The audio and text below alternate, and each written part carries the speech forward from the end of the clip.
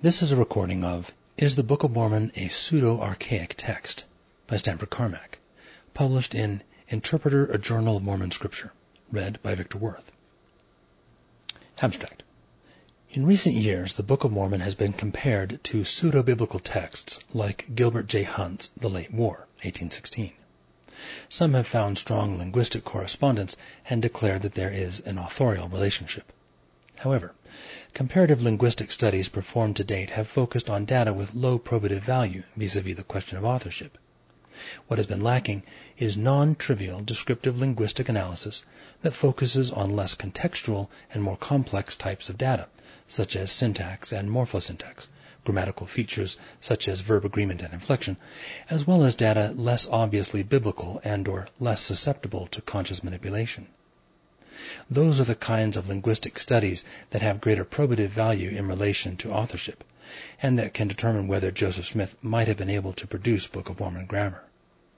In order to determine whether it is a good match with the form and structure of pseudo-biblical writings, I investigate nearly 10 kinds of syntax and morphosyntax that occur in the Book of Mormon and the King James Bible, comparing their usage with each other and with that of 4 pseudo-biblical texts.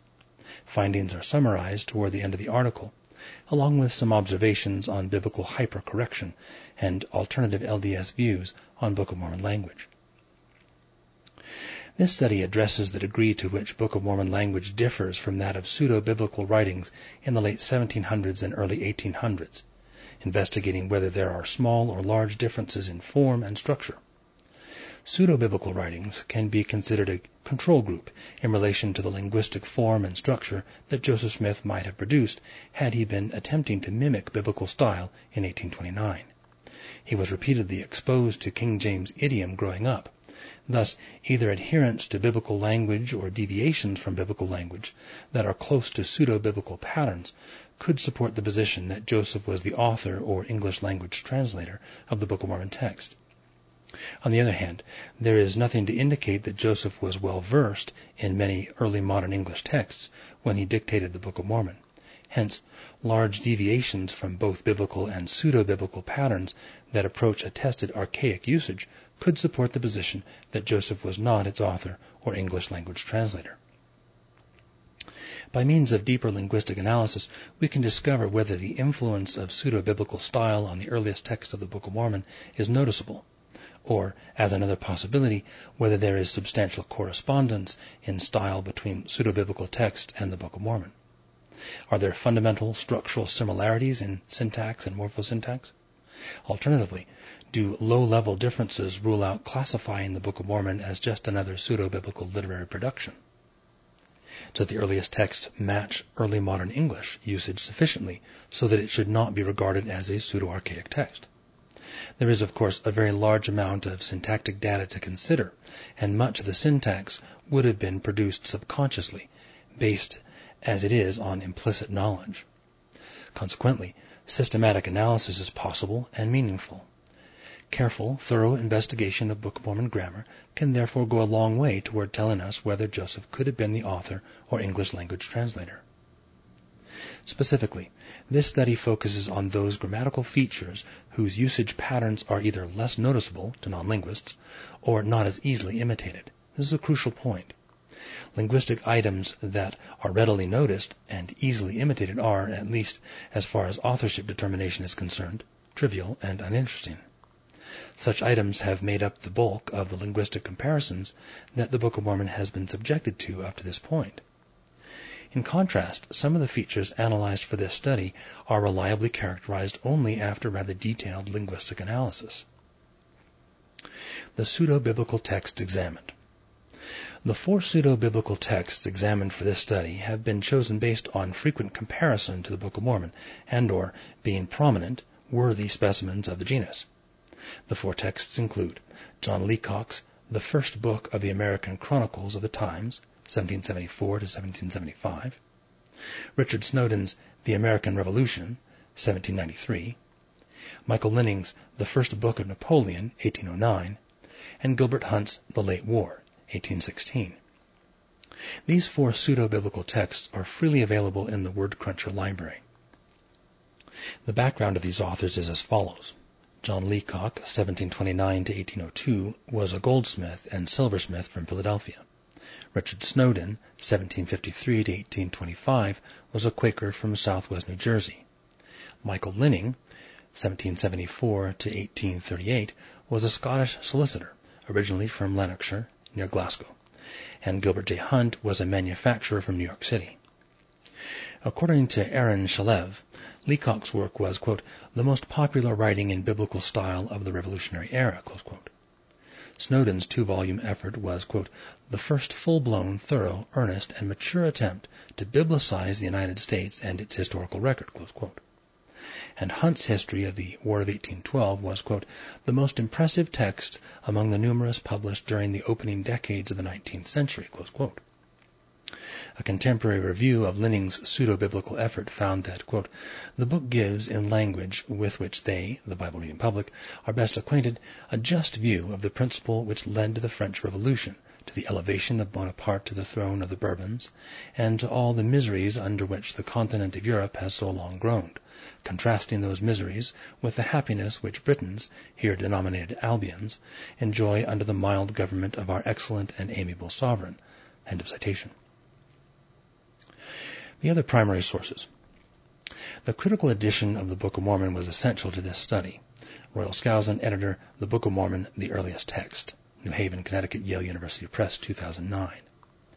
Directly related to this is Skousen, Analysis of Textual Variants of the Book of Mormon, 2nd edition, Provo, Utah, Farms and BYU Studies, 2017.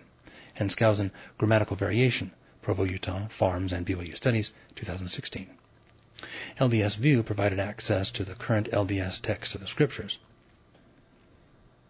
The principal English textual source used in this study was the Early English Books Online database. An address to the publicly searchable portion of Early English Books Online Phase 1 texts is given. Other important textual sources include 18th century collections online and Google Books, addresses for which are given in the written version. Observations on pseudo-biblical influence. Both LDS and non-LDS perspectives on the Book of Mormon language have tended toward the pseudo-archaic or pseudo-biblical. Two commonly held beliefs are the following. 1. Archaic Book of Mormon usage is not systematically different from King James language. 2. The earliest text is often defective in its implementation of archaic vocabulary and grammar. Many scholars believe Book of Mormon grammar is a flawed imitation of biblical usage. That conclusion, however, has been founded on insufficient grammatical and lexical study. A number of LDS scholars believe that because Joseph Smith's mind was saturated with biblical language, he could have produced the text of the Book of Mormon from a mixture of biblical language and his own dialect. Other commentators, whose affiliation is not always known, have drawn similar conclusions. Here is one observation made in 2013 by a blogger who goes by the initials RT on the influence that one pseudo-biblical writing might have had on the formulation of the Book of Mormon text. Quote, in sum, linguistic and narrative elements of the Book of Mormon are probably descended at least in part from Gilbert Hunt's pseudo-biblical account of the War of 1812. The relationship between these two literary works is relatively strong, suggesting that the book had quite a memorable impact on Joseph Smith. But Smith did not borrow directly from the late war, at least for the majority of the narrative content, during the process of composing the Book of Mormon. Close quote. For purposes of determining possible influence on authorship, RT has focused on linguistic and narrative evidence. However, the linguistic evidence he has considered is not syntactic in character, and there is no discussion of possibly obsolete lexis. Instead, this commentator has concentrated on archaic phrasal and lexical evidence that is rather obviously biblical or that is contextual to a larger degree than syntactic structures are, which can be employed in a wide array of diverse contexts. Phrases and lexical items routinely identifiable as biblical are, of course, more susceptible to imitation.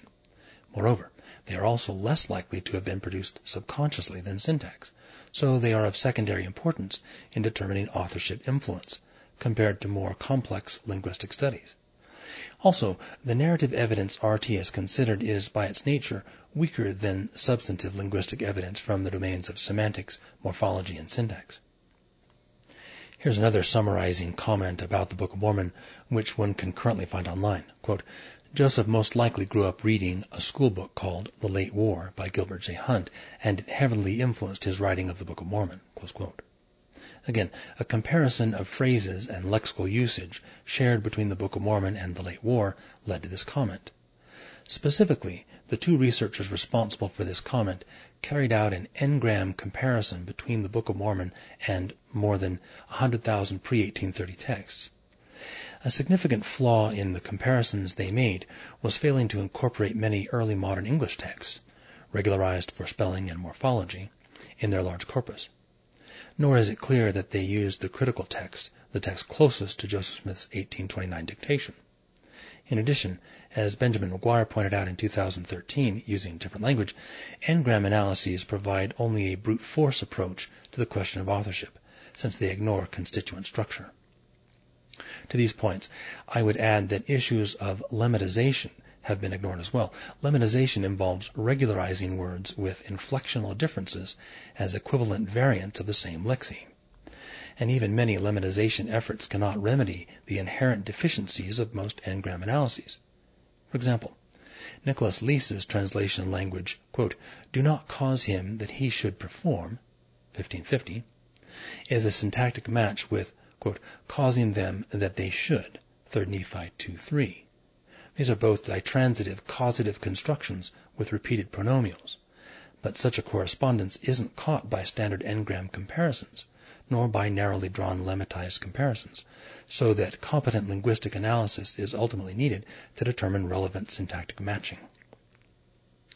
The website that contains the above comment comparing the Late War to the Book of Mormon has a large quantity of material to digest, and the linguistic analysis is confined to phrasal and lexical elements, which have their interest but are contextual in many cases. If there were no syntax, morphosyntax, or obsolete lexis to study, then we would have to content ourselves with studying mostly contextual linguistic evidence, such as we find on this website. But there are other things that can be studied that are either more complex and less contextual, or can be studied in a way that brings out relevant complexity. Hence, the choice of data and methodologies are quite important. As McGuire mentions in his 2013 article, quoting Harold Love, the explosion of available textual data has made intelligent selectivity extremely important. Syntactic studies rank very high in terms of intelligent selectivity. To this may be added studies of potentially obsolete lexis not undertaken here, but soon to be available in Royal Skousen, the nature of the original language. A substantially different version of this paper will be available in that two-part book as Section 12. Syntactic studies constitute a richer source of linguistic information and a more reliable data set on which to base conclusions about Book of Mormon authorship. One specific example is the study of relative pronoun selection after human antecedents in earlier English, addressed below. The aforementioned website liberally employs the ellipsis symbol, ... at times in lengthy or discontinuous passages. The way this symbol is used goes against customary practice in quite a few cases and can mislead the unaware.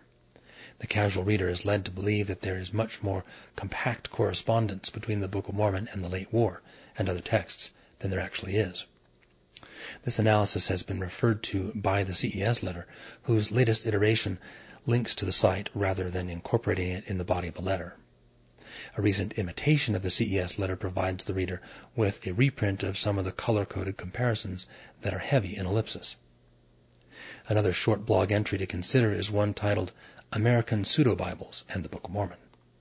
The author, John Turner, quotes Aaron Shalev as suggesting that, quote, the unique combination of the biblical form and style that the Book of Mormon shares with the pseudo-biblical texts, as well as their distinctly American content, provide a case for seeing Smith's book as meaningfully affiliated to that American mode of writing, close quote. This view of things, that pseudo-biblical style and Book of Mormon style are not substantively distinguishable, is only based on superficial linguistic considerations. We must dig deeper before we can be confident that such a view is accurate. Aaron Shalev wrote the following at the end of his article on pseudo-biblicism. Quote, the tradition of writing in a biblical style paved the way for the Book of Mormon by conditioning Americans to reading American text and text about America in biblical language. Yet, the Book of Mormon, an American narrative told in the English of the King James Bible, has thrived long after Americans abandoned the practice of recounting their affairs in biblical language. It has thus been able to survive and flourish for almost 2 centuries, not because, but in spite of, the literary ecology of the mid-19th century and after. The Book of Mormon became a testament to a widespread cultural practice of writing in biblical English that could not accommodate to the monumental transformations America endured in the first half of the 19th century. The character of the Book of Mormon's English is a matter that demands special study, not unstudied assumptions. Before Skousen, no one had acknowledged and accepted this reality. Just before final submission of this piece, I was alerted to a recent Purdue University dissertation by Gregory A. Bowen. Bowen's thesis examines usage in 10 texts and 2 small corpora, with a focus on the King James Bible and the Book of Mormon.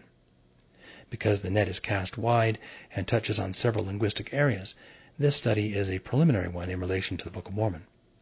Hunt's The Late War is one of the 19th century texts examined. Bowen either begins with or comes to an expected academic conclusion. He doesn't explore the possibility that a significant amount of Book of Mormon usage could be genuinely archaic, despite the existence of extra-biblical archaic markers occurring throughout the text. Although he mentions a few, he never pursues lines of inquiry that might have revealed true archaism. In short, there is good material in this thesis, but it doesn't approach lexical and grammatical issues that might be dispositive of the authorship question. Bowen concludes that some heavy usage of archaisms found in the Book of Mormon were biblical hypercorrections by Joseph Smith. In the case at hand, a hypercorrection is a presumed overuse by Joseph of a prestigious biblical form. The issue of biblical hypercorrection will be addressed at various points in this study. One item of archaic vocabulary that Bowen tracked was the adjective wroth. This word is a strong marker of archaism because the Early English Book Online database clearly shows that usage rates dropped off significantly during the first half of the early modern era. He classifies the Book of Mormon's high-frequency wroth usage as a biblical hypercorrection, since its textual rate exceeds that of the King James Bible, 90 words per million versus 64 words per million. In this case, however, the close synonym angry could have been considered as well. If we include angry in calculations and determine a relative rate of archaism, we find that the King James Bible is 53% wroth, 49 of 93, and that the Book of Mormon is only 26% wroth, 24 of 93. As a result, even though the absolute rate of wroth in the Book of Mormon is greater than it is in the King James Bible, the Book of Mormon's archaic wroth to angry rate is half that of the King James Bible. This extra bit of analysis, which recognizes the importance of also considering the close synonym angry, reveals that the Book of Mormon's high rate of wrath is partly due to archaism and partly due to a higher textual frequency of the notion angry. In summary, after duly considering a variety of evidence, a number of critics and researchers have concluded that the Book of Mormon isn't genuinely archaic, and that its language is close to that of Gilbert J. Hunt's The Late War and similarly styled texts. Some see direct influence from the late war, others see indirect influence. Yet no one has drilled down to the foundational elements of style beyond shared lexical and phrasal usage in context and simple morphological studies. All have ignored the independent archaic semantic usage, syntactic structure, and in-depth morphosyntactic research. Those are the things that can tell us most reliably and convincingly whether the Book of Mormon is similar to pseudo-biblical texts in terms of style and archaism. My primary concern in this study is with syntactic structure and morphosyntax. To my knowledge, a substantive syntactic comparison of the Book of Mormon with pseudo-biblical writings has never been performed. There is much to compare. I only touch on a few things here. Summary of analyses. Topics covered include agentive of and by, lest syntax, relative pronoun usage with personal antecedents, periphrastic did, more part usage, had, been, spake, the th plural, and verbal complementation after 5 common verbs, as well as the adjective desirous. Agentive of and by. In most syntactic domains, Book of Mormon archaism turns out to be different from that of the King James Bible, while exceeding that of the 4 pseudo-biblical writings. The following is one example. Agentive of is biblical syntax, but it is the kind that was apparently more difficult for pseudo-biblical authors to imitate. Its use is less obvious than that of lexical items like thou, saith, unto, or past tense spake. To this we may also add the prominent lexical phrase, it came to pass. In late Middle English, just before the early modern period, the chief preposition used in passive constructions to indicate the agent was of, later giving way to by. Late Middle English ended around the time William Caxton began to print books in English in the final quarter of the 15th century, and early modern English continued to the end of the 17th century. An example is the following sentence from a book found in the Early English Books Online database. God requireth the law to be kept of all men, 1528. By the late modern period, this expression would have almost always been worded, God requires the law to be kept by all men. A Book of Mormon example is, Moses was commanded of the Lord, 1 Nephi 17:26, equivalent to Moses was commanded by the Lord. Royal Skousen has carried out systematic but incomplete sampling of past participles followed by either agentive of or by in the 2 scriptural texts, mostly from an inspection of the syntax of regular verbs ending in ed that are immediately followed by of or by and then animate agent. I have done the same for the 4 pseudo-biblical writings. This research has yielded the following estimates. Estimated agentive of rates. King James Bible, 72%. Book of Mormon, 46%.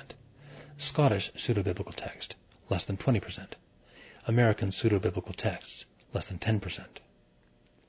In this domain, we find that the King James Bible has the greatest archaism, followed by the Book of Mormon, and followed more distantly by the 4 pseudo-biblical writings. The one by the Scottish author Matthew Linning comes closest to the scriptural texts in its level of archaism at less than 20% agentive of. The Book of Mormon exhibits considerable biblical influence, while the pseudo-biblical texts exhibit slight biblical influence. The King James Bible favors the use of agentive of, estimated at 72%, but there are still significant levels of use of agentive by. The Book of Mormon slightly favors the use of agentive by, estimated at 54%, but there is almost as much agentive of usage. In contrast, the 4 pseudo-biblical writings do not use much agentive of, strongly preferring the modern alternative. The kind of verb and agent involved in the syntax influence the selection of the agentive preposition, of or by, complicating matters. Yet, the large differences in agentive of rates permit one to reliably observe that while the Book of Mormon is quite archaic in agentive of usage, pseudo-biblical writings are not, especially the American ones. Agentive of is used with a wide variety of verbs in the scriptural texts, and the usage in many cases is not overlapping. In other words, the King James Bible employs agentive of with some verbs quite frequently, whereas the Book of Mormon does not. The Book of Mormon also employs agentive of with some verbs quite frequently, while the King James Bible does not. An example of this is the passive construction commanded of or by. The King James Bible has 4 examples of commanded by, but no examples of commanded of. The Book of Mormon has 9 examples of commanded of and 3 examples of commanded by. This means it is not inaccurate to state that the Book of Mormon's agentive of usage approaches but is independent of biblical usage. This is statistically verifiable. Pseudo-biblical texts are not that archaic in this regard, especially the 3 American ones. Of the 4 pseudo-biblical writings considered in this study, the Scottish one contains the highest rate of agentive of usage, estimated to be 15%. This is about 1/3 the rate found in the Book of Mormon. The 3 American pseudo-biblical writings have been estimated to be below 10% in their agentive of usage. Some details follow. Leacock's text, 1774 to 1775, has no examples of agentive of out of about 10 possibilities. The agentive of rate in this text is 0%. Snowden's text, 1793, has 3 instances of beloved of the people, 514, 1913, 26:2. The estimated agentive of rate in this text is 7%, 3 of 43 regular verbs. There are also 3 instances of beloved by, with various noun phrases, 3:13, 45:7, and 52:3. Linning's text, 1809, has 4 instances of agentive of, despised of men, twice, 12:7 and 14:2, favored of heaven, 14:5, and approved of men, 21:19. The estimated agentive of rate in this text is 15%, 4 of 27 regular verbs. Hunt's text, 1816, has only one example of agentive of. The king was possessed of an evil spirit, 1:14. The estimated agentive of rate in this text is 2.5%, 1 of 40 regular verbs. Lest syntax. Next we consider the syntax of sentences that occur after the conjunction lest.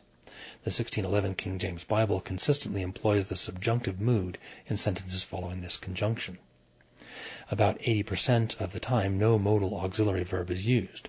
This, of course, means that about 20% of the time, a modal auxiliary verb is used with an infinitive after lest, most frequently should. A fairly comprehensive search of the 1611 King James Bible, including the Apocrypha, yielded 63 lest should constructions. This tally is probably close to the actual figure and is equivalent to a textual rate of 68 words per million. But because lest should usage continued into the late modern period robustly after the year 1700, use of lest should syntax in pseudo-biblical texts isn't actually a good candidate for possible biblical hypercorrection. Some of it could represent late modern usage. A few details of lest constructions in the other texts are the following. The Book of Mormon employs a modal auxiliary verb in sentences after lest about 80% of the time, usually should. It has much higher levels of modal auxiliary usage after lest than the biblical text does. Its 44 lest should constructions translate to a rate of 175 words per million, 2.6 times the biblical rate. Leacock's American Chronicle, 1774 to 1775, and Linning's Book of Napoleon, 1809, have 6 and 5 instances of lest, respectively, without any following modal auxiliary usage. These pseudo-biblical texts are more closely aligned with biblical patterns than the other 2 pseudo-biblical texts. Richard Snowden's The American Revolution, 1793, has 14 lest should constructions, a rate of 284 words per million. Snowden's lest should rate is more than 4 times that of the King James Bible and higher than the Book of Mormon's. Gilbert J. Hunt's The Late War, 1816, has 6 instances of lest, and 5 times the sentences that follow employ a modal auxiliary, 3 with should and 2 with might. Its lest should rate of 70 words per million is very close to the biblical rate. Continuing our investigation, we find that there is only one short passage in the entire King James Bible, including the Apocrypha, where the modal auxiliary verb shall occurs in sentences following lest. 2 Corinthians 12:20 through 21. For I fear lest when I come I shall not find you such as I would, and that I shall be found unto you such as ye would not, and lest when I come again my God will humble me among you, and that I shall bewail many which have sinned already. The phrase when I come may have triggered the shall usage. This passage also has a simple case of lest there be, not shown, as well as one instance of the auxiliary verb will, my God will humble me. In descending order of frequency, the auxiliaries most commonly found in the early modern English textual record after the conjunction lest are should, might, may, would, will, and shall, based on extensive searches of the Early English Books Online Phase 1 database. Consequently, we wouldn't have expected there to be many lest constructions with shall in the King James Bible, and this expectation is borne out by the text. Taking into account the close to 1 million words found in the 1611 Bible, including the Apocrypha, these 3 instances mean that the lest shall rate of the biblical text is 3.2 words per million. Because lest shall usage did not continue into the late modern period robustly, heavier usage in other texts could qualify as biblical hypercorrection. Yet the 4 pseudo-biblical writings do not have any examples of lest shall syntax. As noted, Snowden's The American Revolution and Hunt's The Late War do have lest-should constructions, 14 and 3 instances respectively, but the other two pseudo-biblical texts do not. So lest-should syntax, which is both biblical and persistent usage, is fairly well represented in the pseudo-biblical set, while the lest-shall usage of 2 Corinthians 12:20-21 is not represented at all. Specifically, Snowden's text had 5 contexts in which he might have employed lest-shall syntax, and Hunt's text had 1. All 11 of Leacock's and Linning's lest sentences could have employed shall. Because lest-shall syntax is missing in 17 possible cases, it is possible that the pseudo-biblical authors were unaware of the rare biblical usage, only 3 times after 240 instances of lest. And this was also possible for Joseph Smith. Nonetheless, the Book of Mormon has 14 cases of the conjunction lest followed immediately by sentences with the modal auxiliary verb shall, as in the following example. Mosiah 2:32, But, O my people, beware lest there shall arise contentions among you, and ye list to obey the evil spirit which was spoken of by my father Mosiah. Present tense ye list, conjoined to there shall arise, suggests the shall may be primarily a subjunctive mood marker. The Book of Mormon variation, lest there shall arise, and ye null list, has been found in the textual record after lest and should. These 14 cases represent an extraordinary amount of lest shall usage. It is equivalent to a rate of approximately 55 words per million, which is slightly more than 17 times the rate of the King James Bible. And analysts such as Bowen would call this outsized use of lest shall in the Book of Mormon a biblical hypercorrection. As noted, however, there is no supporting pseudo-biblical usage. In this domain, Joseph Smith rather obviously exceeded the 4 pseudo-biblical texts in reproducing hardly noticeable archaic biblical syntax. This same set of circumstances is encountered in the Book of Mormon in many different linguistic domains, and raises the possibility that Book of Mormon authorship might have involved early modern English competence, implicit knowledge. The argument for Book of Mormon's lest-shall usage not being a biblical hypercorrection, but rather representing early modern English competence, gains a measure of support from a passage in the Olive Tree Allegory, which displays triple variation in auxiliary selection after lest. Jacob 5:65. And ye shall not clear away the bad thereof all at once, lest the roots thereof should be too strong for the graft, and the graft thereof shall perish, and I, null, lose the trees of my vineyard. Here we read 3 clauses after the conjunction lest. The first one has the auxiliary should, the second one shall, and the third one has no auxiliary, shown by the null sign. Initially, without any knowledge of past grammatical possibilities, we might assign the auxiliary mixture in Jacob 5:65 to Joseph making a mistake. Yet there are rare textual precedents found in the early modern period to consider, as in this example. 1662, Abraham Wright, A Practical Commentary on the Pentateuch. Lest either Abraham should not do that for which he came, or shall want means of speedy thanksgiving for so gracious a disappointment. Here and below, the spelling of early English Books Online examples has been regularized. In this case, only a hyphen has been deleted from thanksgiving. The auxiliary variation of this 1662 example and Jacob 5:65 provide us with a clear syntactic match. Neither the King James Bible nor pseudo-biblical texts contain this variation. It slightly strengthens the position against biblical hypercorrection and for early modern English competence. Without further support, however, this should be regarded as a coincidence. As it turns out, however, there are dozens of coincidences in the earliest text, of one kind or another, some of them edited out.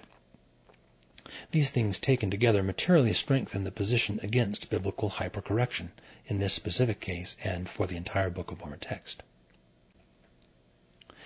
Personal that, which, and who or whom.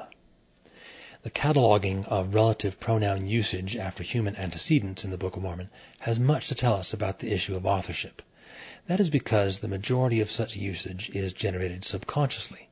This contrasts with the mostly conscious use of context-rich phrases and words, some of which are obviously biblical. Just as speakers and writers today rarely pay attention to whether they use that or whom to refer back to human antecedents in phrases like those who were there or the people that heard those things, 400 years ago, speakers and writers would have paid little attention to whether they employed that, which, or whom, the three options available in the early modern period, to refer back to human antecedents. They would have followed personal and dialectal preferences, almost always subconsciously. Personal that was the most common option coming out of late Middle English and throughout most of the 1500s and 1600s, and it has persisted to this day at close to a 10% usage rate. Over time, personal which, e.g., Our Father which art in heaven, became less and less common, and personal who took over from personal that as the dominant form. Personal which is the option that has become very rare except in narrowly confined contexts. Syntax and the antecedent affect relative pronoun selection. Also, the antecedent cannot always be determined. Yet enough clear data exists to lead to the conclusion that the Book of Mormon usage is different from modern who-that usage, and from the usage patterns of the four pseudo-biblical writings considered in this study. Book of Mormon usage is also significantly different from the dominant form of early modern English represented in the King James Bible. Book of Mormon usage is not derivable from any of these sources, but is similar to less common early modern English usage. Details for the Book of Mormon and the King James Bible are as follows. The Book of Mormon's personal which usage rate probably exceeds 50%.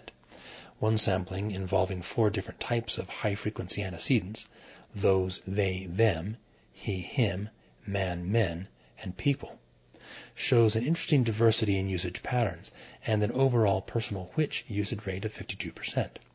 Personal that, 30.5%, and whom, 17.5%. Taken together are used slightly less than half of the time after these antecedents in the earliest text. The King James Bible employs personal which only 12.5% of the time after these same antecedents. Personal that is dominant, 83.5%, with whom occurring only 4% of the time. Only when the relative pronouns antecedent is he, him are these two scriptural texts correlated. Otherwise, their usage is uncorrelated or negatively correlated. Personal which was extensively but incompletely edited out of the Book of Mormon by Joseph Smith for the 1837 edition. It is more likely that this was a case of Joseph's attempting to grammatically change and partially modernize the text rather than attempting to achieve original authorship aims. On the subject of personal which, Bowen recently wrote the following in his dissertation, quote, Smith modernized this feature aggressively in the second edition, and only a few instances of the older form remain. Close quote. However, in the process of performing thorough text-critical work, Skousen has noted that 952 of 1,032 instances were changed in 1837, and only several more later. Consequently, calling the remaining instances of personal which a few gives the wrong picture. There aren't fewer than 10 remaining, the typical upper bound meaning of a few, but actually almost 80. If we take a few to mean less than 10%, then it works. As we might expect, in changing so many instances of which to who, Joseph occasionally over-edited which to who, making mistakes. 3 of the pseudo-biblical writings have examples of personal which, but are dominant in who or that. Leacock's text, 6 instances of personal which. Linning's text, 2 instances. Multitudes/captives which, and Hunt's text, 1 instance, quote, false prophets which come. No examples of personal which in Snowden's text were found in a recent search. All pseudo-biblical writings, but the earliest one, Leacock's, are strictly modern in their profile. Thus, 3 pseudo-biblical authors didn't break from the preferences they learned as native speakers and writers of late modern English. Recent counts yielded the following details. Here I exclude prepositional contexts. Leacock's text has 45 instances of personal that, 58%, 6 instances of personal which, 8%, and 26 instances of whom, 34%. The relative order of use of these relative pronouns in descending frequency, that, whom, which, makes this text a biblical modern hybrid. Snowden's text has about 20 instances of personal that, 10%, no instances of personal which, 0%, and about 180 instances of who-whom, 90%. This text exhibits a strong preference for who-whom over that. Linning's text has 8 instances of personal that, 20%, 2 instances of personal which, 5%, and 31 instances of who-whom, 75%. This text exhibits a strong preference for who-whom over that. Hunt's text has 44 instances of personal that, 47%, 1 instance of personal which, 1%, and 49 instances of who-whom, 52%. This text exhibits a slight preference for who-whom over that. As a side note, Joseph Smith's 1832 history is strictly modern in its profile, since it contains 10 instances of the relative pronoun who-whom, 2 instances of personal that, but none of personal which. This agrees generally with the contemporary textual record and independent linguistic research. Moreover, Bowen's 2016 dissertation provides supporting evidence from Joseph Smith's letters, see pages 167 and 171. This means, of course, that Book of Mormon usage is different from Joseph's own linguistic preferences. It is relevant and important to note that the short 1832 history has quite a few archaizing biblical features in it. Thus, if a desire for archaism on the part of Joseph Smith had been the driver of the heavy usage of personal which in the earliest text of the Book of Mormon, we would expect some personal which to have been employed in the history. The lack of it there weakens the position that heavy doses of personal which in the Book of Mormon emanated from Joseph's attempt to be archaic and biblical. To recap, here's the breakdown of usage in the texts considered in this study. Table 1. Percentage of usage of relative pronouns with personal reference. King James Bible, that, 83.5. Which, 12.6. Who-whom, 3.9. Book of Mormon, that, 30.5. Which, 52.0. Who-whom, 17.5. American Chronicles, that, 58.4. Which, 7.8. Who-whom, 33.8. The American Revolution, that, 10. Which, 0. Who-whom, 90. Book of Napoleon, that, 19.5. Which, 4.9. Who-whom, 75.6. The Late War, that, 46.8. Which, 1.1. Who-whom, 52.1. As mentioned, the Book of Mormon is uncorrelated with the King James Bible in this domain. The Book of Mormon is negatively correlated with all 4 pseudo-biblical writings, usually strongly negatively correlated, and especially with Gilbert J. Hunt's The Late War, the text compared most often to the Book of Mormon. Based on the above figures, the Late War correlates with the King James Bible at 0.32 and with the Book of Mormon at negative 0.96. 2 of the pseudo-biblical writings are positively correlated with the King James Bible. The oldest one, Leacock's text, correlates most strongly at 0.8. Again, an analyst might claim the Book of Mormon overuses personal which as a biblical hypercorrection. I will briefly note 2 things here. First, heavy use of personal that is the most likely biblical hypercorrection. Second, it is unlikely Joseph Smith could have successfully dictated against subconscious relative pronoun tendencies approximately 1,000 times. The 4 pseudo-biblical texts support this view. The more likely divergence from Joseph's own linguistic tendencies would have been something like Leacock's distribution, which is heavy in personal that. Familiarity with biblical usage and internalizing it to a degree might have led to such a result. Paraphrastic did. In this section, paraphrastic did means the use of the auxiliary did or didst in declarative contexts with an infinitive and without not, as in they did go forth, without full or contrastive emphasis on the auxiliary. To be clear, I have counted phraseology such as neither did they go, headed by a negative conjunction as an instance of paraphrastic did, since neither went they was possible in earlier English, and the simple non-paraphrastic option was available to pseudo-biblical authors. Phraseology such as neither did they go could be considered a type of negative usage along with did not, but I have chosen to follow Ellegard, 1953, in the matter. The 2 main syntactic types of non-emphatic paraphrastic did are differentiated by whether did and the infinitive are adjacent. It is important to note that non-emphatic non-adjacency has persisted in English in limited fashion, while non-emphatic adjacency has not. Thus, the two syntactic types follow distinct paths, diachronically speaking.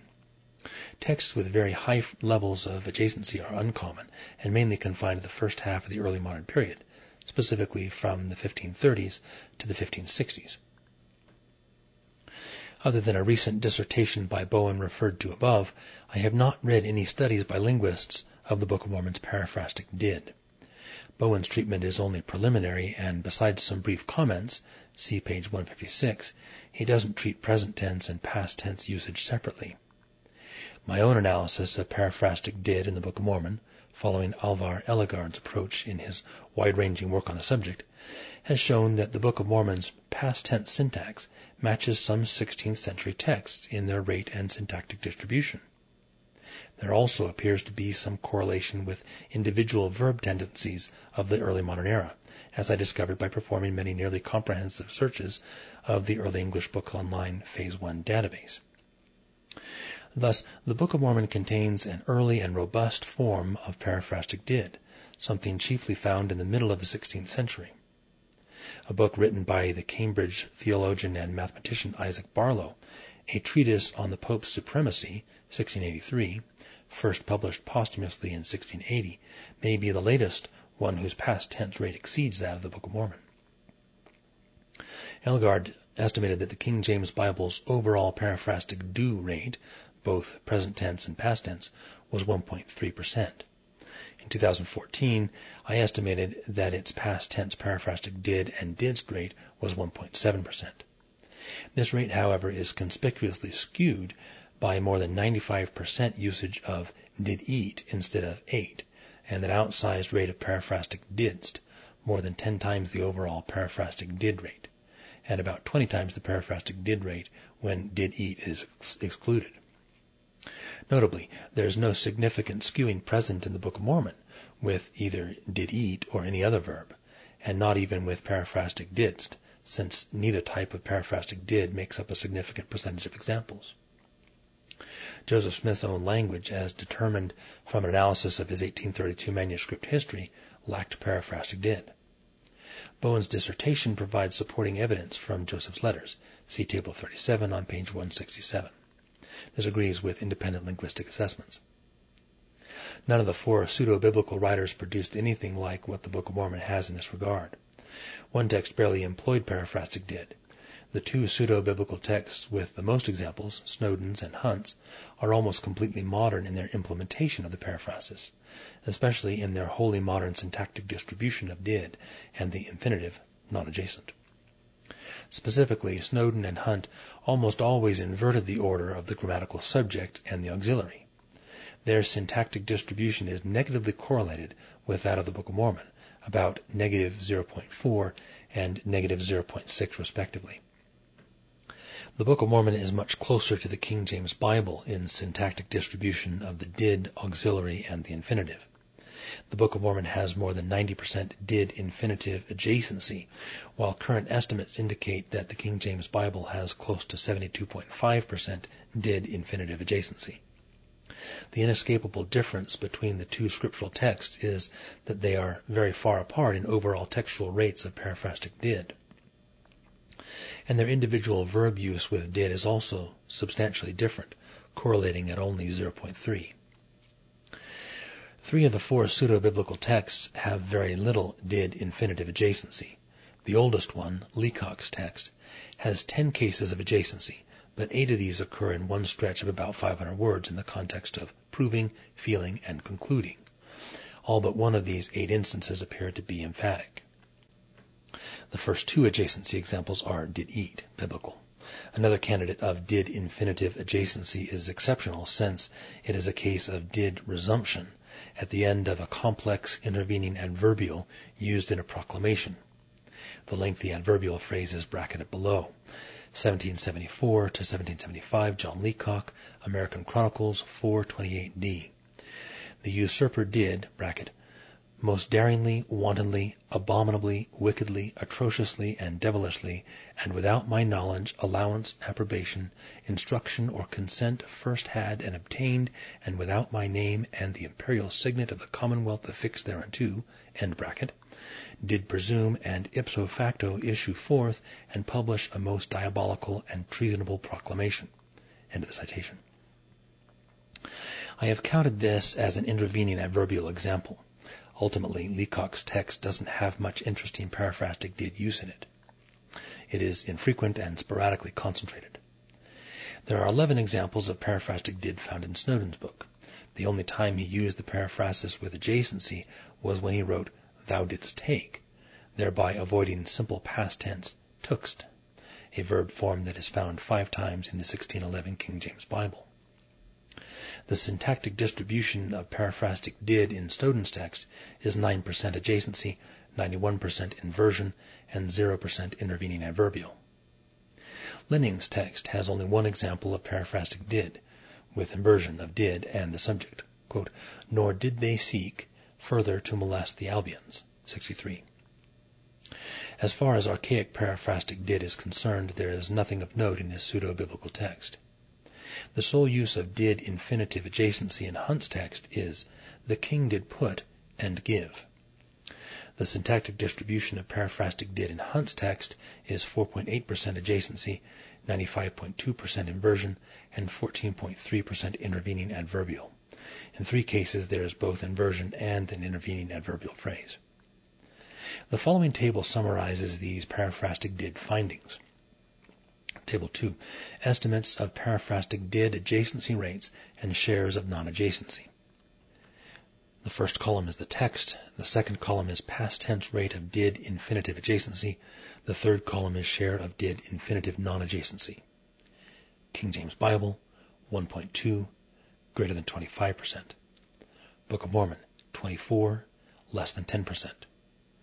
American Chronicles, 0.8, greater than 50%. Book of Napoleon, 0, 1 example. Snowden's and Hunt's texts, 0.1, greater than 90%. In summary, the text of the Book of Mormon does not follow scriptural style authors, the King James Bible, or Joseph's own language in its past tense usage. Book of Mormon paraphrastic did usage is well distributed in past tense passages throughout the text, although usage rates do ebb and flow, as is the case in some high-rate 16th century Early English Book Online texts. No single verb dominates paraphrastic did in the Book of Mormon, and paraphrastic didst makes up a small part of the overall usage. In contrast, both did eat and paraphrastic didst in the King James Bible are noticeably out of line with the rest of its paraphrastic did usage. If these 2 types are eliminated from rate calculations, then the biblical rate of did infinitive adjacency drops significantly to less than 1%. On the other hand, neither eliminating did go from the Book of Mormon rate calculations, the most frequently occurring paraphrasis, nor eliminating paraphrastic didst causes its did infinitive adjacency rate to change appreciably. More part usage. In the Book of Mormon, the phrase "the more part" and close variants is used at nearly 40 times the rate of the King James Bible. It is accurate to state that the Book of Mormon follows the most common early modern English formulation of this phrase. Coverdale's usage in Acts 27:12, "the more part of them," and not King James style, "the more part," since a prepositional phrase always follows part or parts 26 times. In addition, "the more part of X" in the Book of Mormon cannot be said to stem from pseudo-biblical writings, since they have no examples of the obsolete phrase, and it matches several historical works from the late 15th century and the 16th century, both in usage frequency and in the various forms of the era, some rare. One text that stands out is a 1550 translation of Thucydides by Thomas Nichols. It employs "more part" phraseology at nearly double the rate of the Book of Mormon. King James Bible, 2 instances. Comment, never post-modified by a prepositional phrase. Book of Mormon, 26 and 3 rare instances. Comment, always post-modified by a prepositional phrase. Pseudo-biblical texts, 0 instances. Comment, no examples. The two exceptional forms of this phrase type, with an indefinite article, a more part of it, Helaman 6:32, and with plural parts, the more parts of his gospel, Helaman 6:21, the more parts of the Nephites, 4 Nephi 1:27, provide support for the view that more part phraseology in the Book of Mormon is early modern English usage, and not a conscious revival by Joseph Smith of earlier language, which is what we find in some of Robert Louis Stevenson's novels and elsewhere. Those who used the archaic phraseology, the more part, in the second half of the 19th century and later, were literate authors who had read widely from older writings. Joseph certainly did not fit their educational or experiential profile in the 1820s. Based on what is currently known, linguistic revivalists of the usage, such as the Oxford historian Edward Freeman, the medievalist William Morris, and the novelist Stevenson, did not employ a more part, or the more parts, with this particular meaning. Because the phrase the more part was in obsolescence and not productively used in the late 19th century, they naturally did not employ rare, alternate forms, which they may not have encountered, but merely reproduced the most frequent and more easily known form.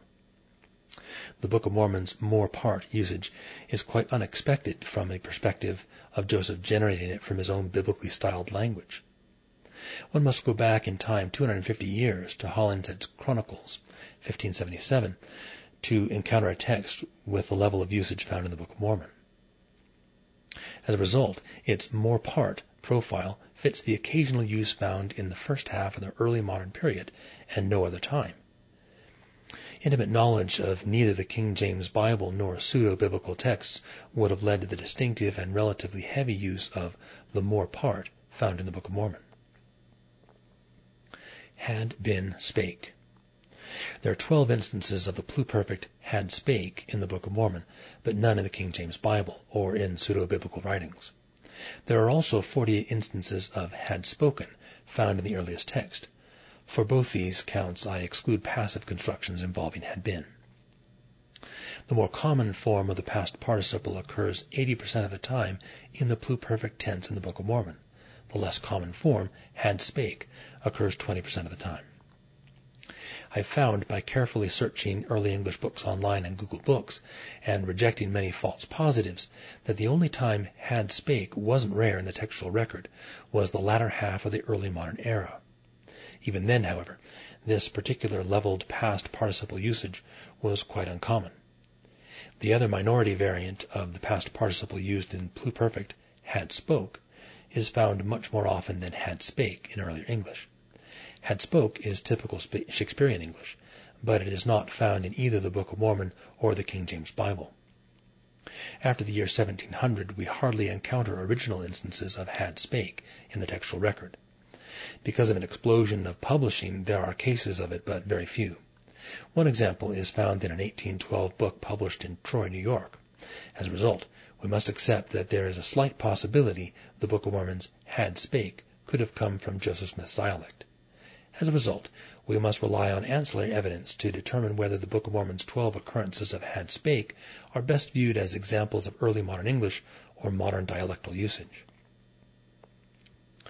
Two items of related past participle evidence lend support for viewing the 12 instances of had spake in the Book of Mormon as an archaism rather than examples of rare modern usage.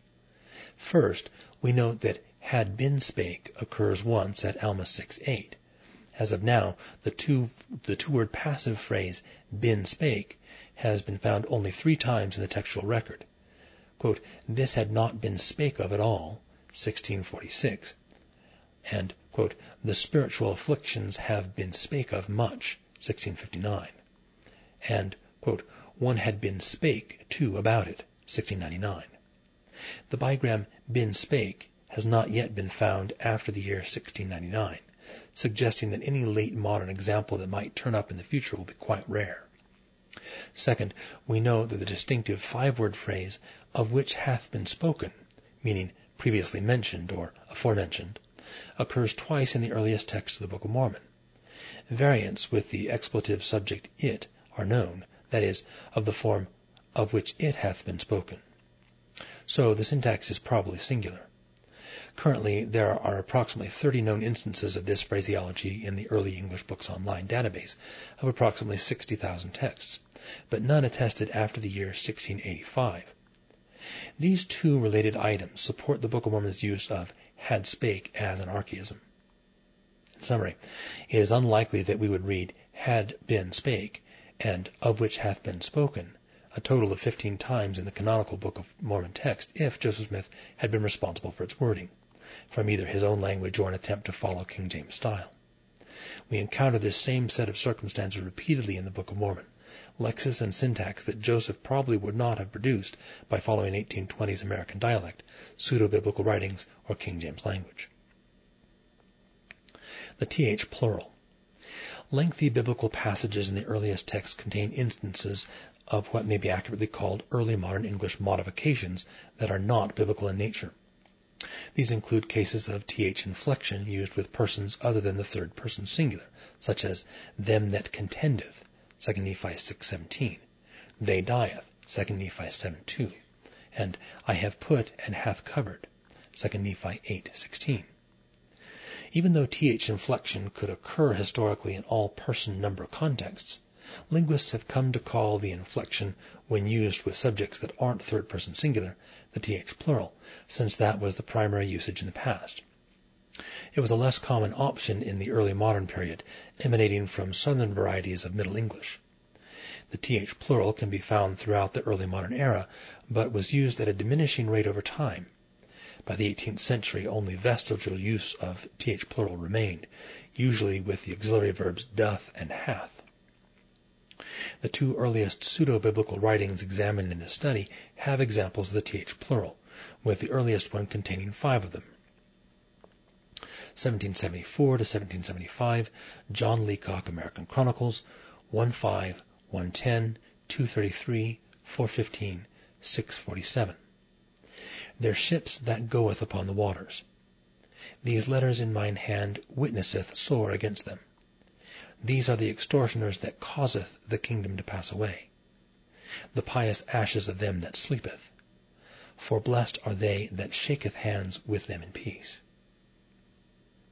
Leacock employed a somewhat limited variety of the th plural, 4 times after the relative pronoun that, and once in a possible case of proximity agreement with singular hand. Snowden's text has 2 examples. 1793, Richard Snowden, The American Revolution, 1814, 37:17. Nevertheless, there were some who maintained their integrity, and were as the strong oaks in the forest of Columbia, that feareth not the windy storm and tempest. For vice and luxury weaken the people, and the rulers causeth them to err. In verse 18:14, the agreement controller is oaks. In this case, there is also the possibility of proximity agreement with the nearest singular nominal, Columbia. In verse 37:17, the th plural occurs after a plural noun phrase subject, something that was very rare by the end of the 18th century. Notice that there is also nearby variation, since weakeneth wasn't used after the complex subject vice and luxury. Linning's text has 2 possible examples, but the subjects are probably singular. 1809, Matthew Linning, Book of Napoleon, 6:11 and 12:7. By means of your wisdom and counsel, which reacheth from the earth beneath unto the heavens above. So in like manner doth the prince and his people. The first example has 2 conjoined abstract nouns. Multiple nouns of this kind often resolve to a singular noun phrase in English, even up to the present day. This example is similar to the language of 1 Kings 10:7. Thy wisdom and prosperity exceedeth the fame which I heard.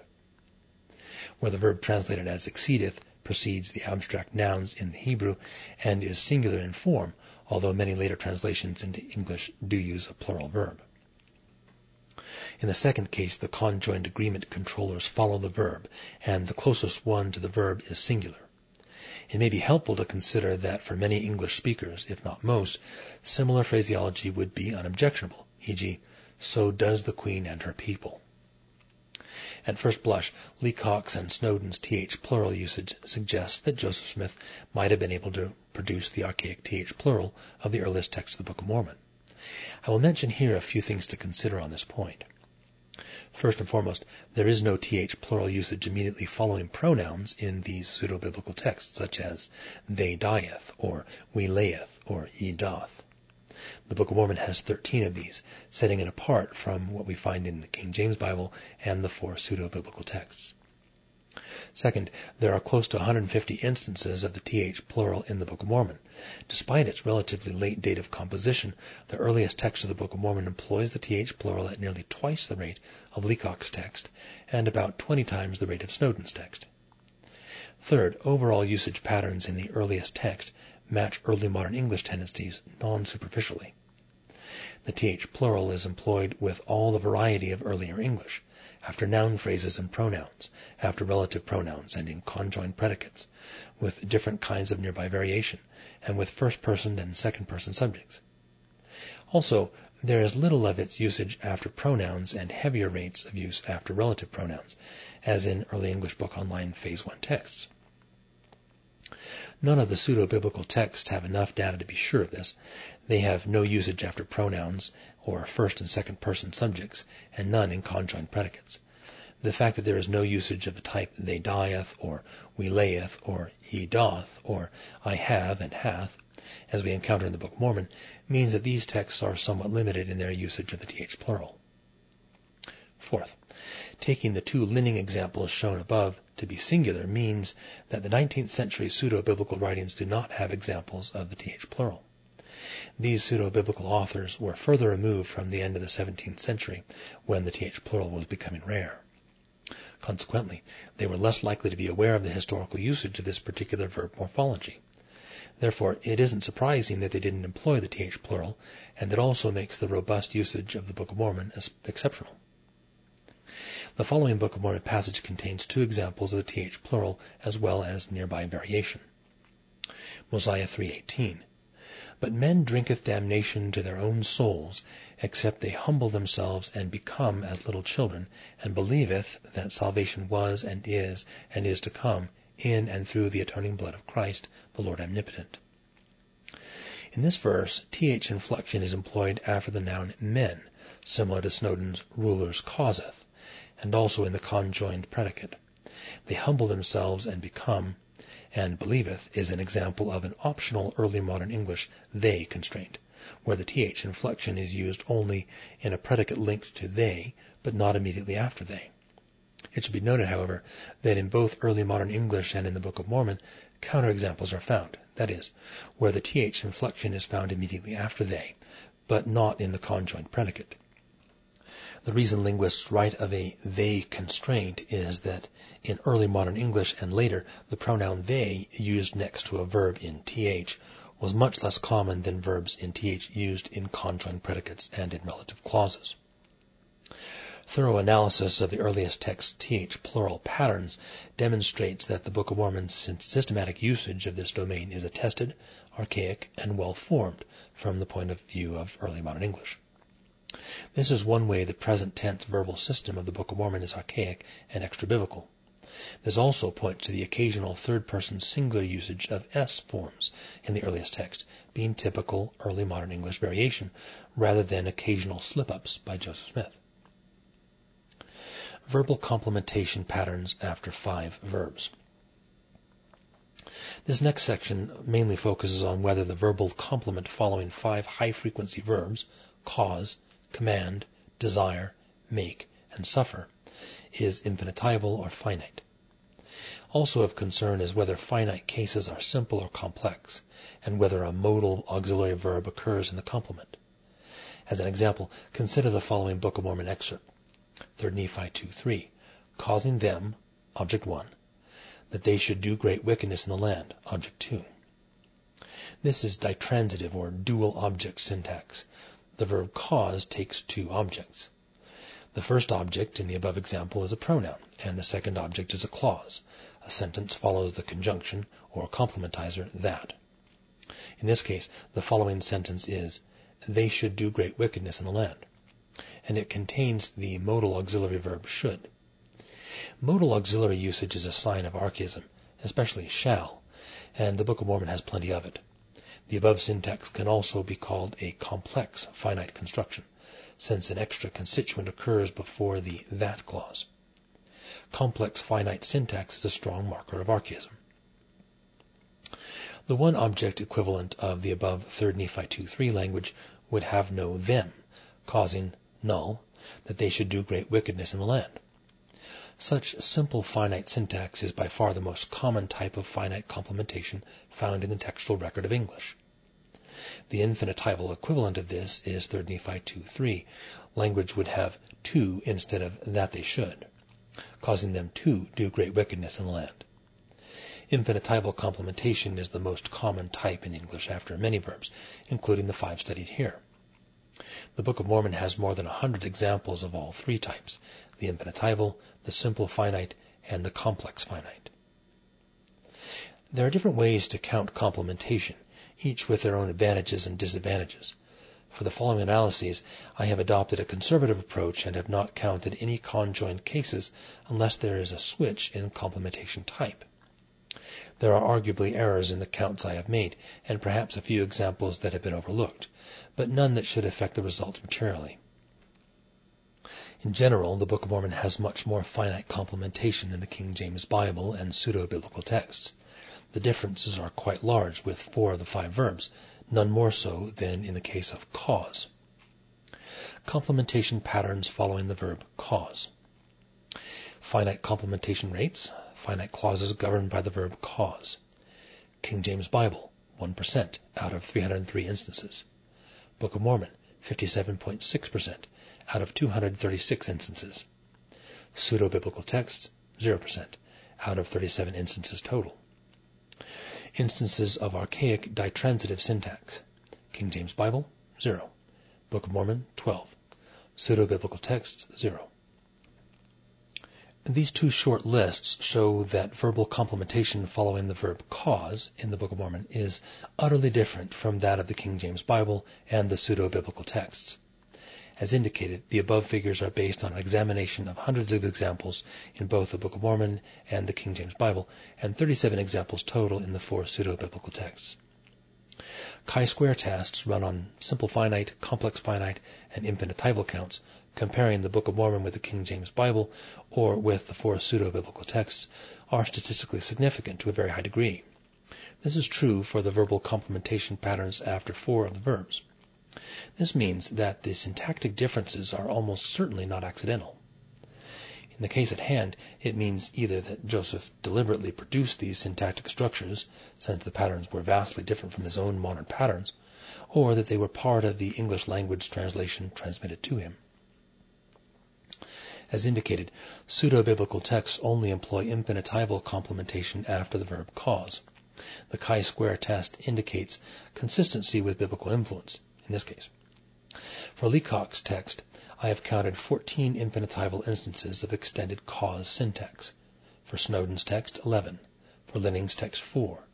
And for Hunt's text, I have counted 8. This consistent pattern matches modern tendencies and is similar to what we see in authors contemporary with the initial publication of the Book of Mormon, such as Walter Scott and James Fenimore Cooper. I made 2 small corpora of about 5 million words each from dozens of texts written by these prolific authors. After isolating hundreds of examples in past tense contexts, I found that these 2 authors employed only infinitival cause syntax. The King James Bible is 99% infinitival in its cause complementation. It has only 3 instances of finite cause syntax. In contrast, the Book of Mormon has 136 cases of finite cause syntax. One might assert that the Book of Mormon usage was a vast expansion based on these 3 biblical examples.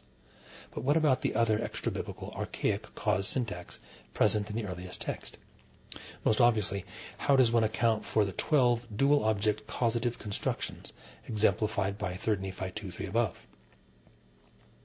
How are they biblical hypercorrections when there is no such syntax in the King James Bible?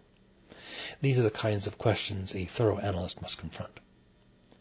The level of finite cause syntax in the Book of Mormon is very high, much higher than early modern English averages, which probably varied between 3 and 1% in a roughly descending trend over time. Of course, outliers do exist in the print record. For example, one mid-16th century text I inspected employed finite cause syntax about 13% of the time, 6 out of 45 instances. Thus, a textual rate significantly higher than the currently estimated upper bound average of 3% is attested.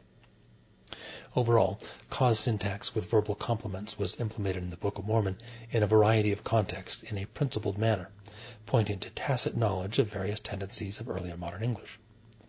First, the Book of Mormon has 12 instances of dual object complementation, as in the above example from 3 Nephi 2:3. This uncommon archaic construction can be found a few dozen times in early English books online, but it may have been obsolete by the late modern period.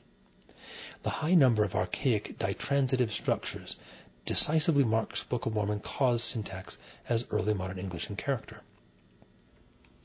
Second, the Book of Mormon exhibits extra-biblical auxiliary usage in the embedded clause with shall 13 times and may 3 times.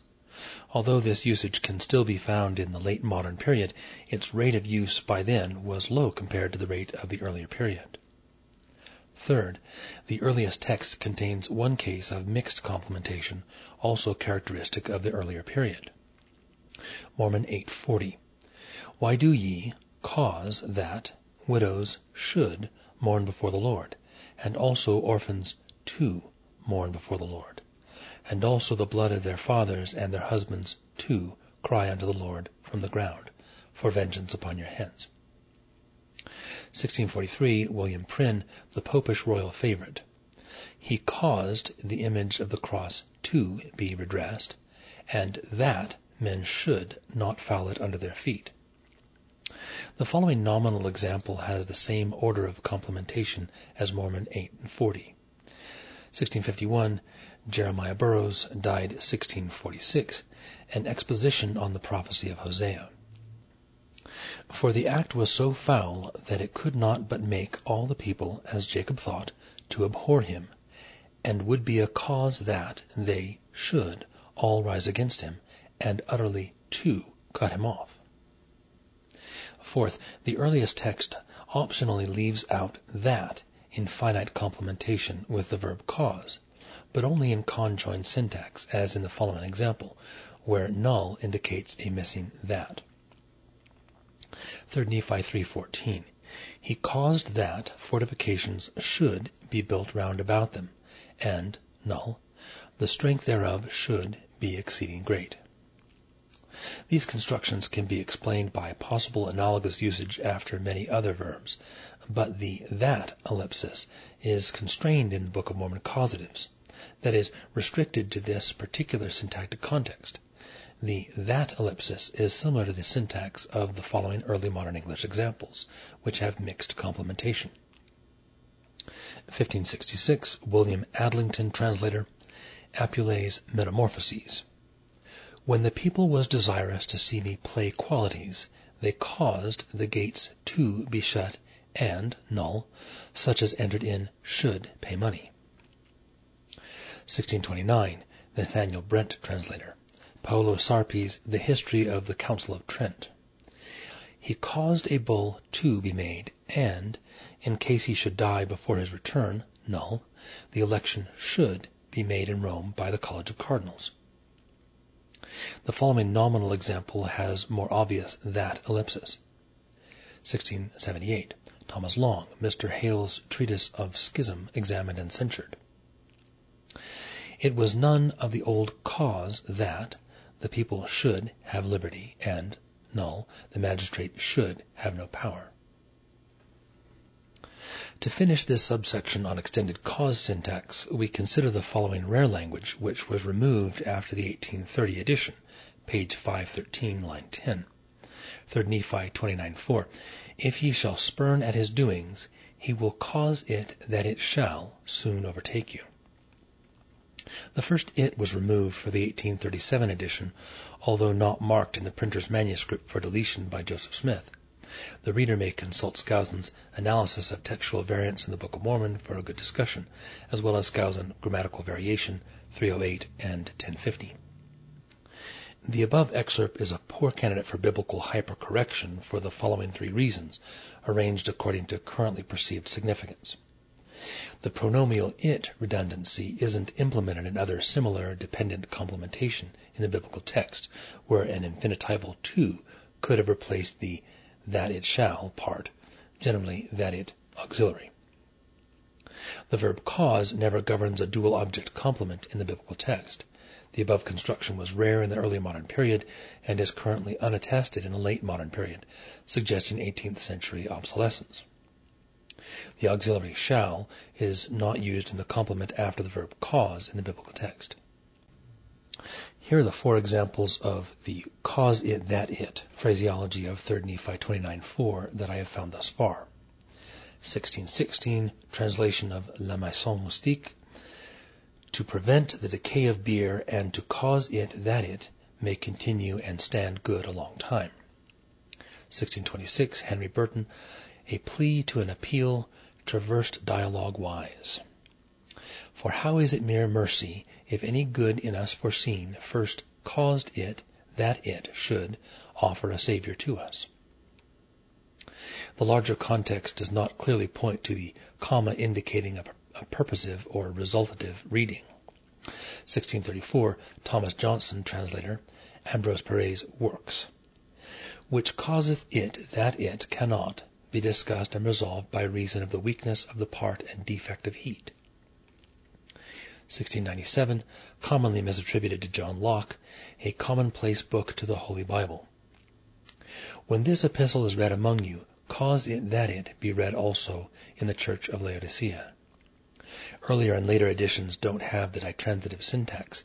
This is a paraphrase of Colossians 4:16, which reads as follows: And when this epistle is read amongst you, cause, null, that it be read also in the church of the Laodiceans. From all the causative structures I've been able to study and compare in early English books online, Google Books, the scriptural texts, and elsewhere, neither the King James Bible nor the 4 pseudo-biblical writings appear to have been adequate models for the archaic implementation of cause syntax found in the earliest text of the Book of Mormon. Complementation patterns following the verb command.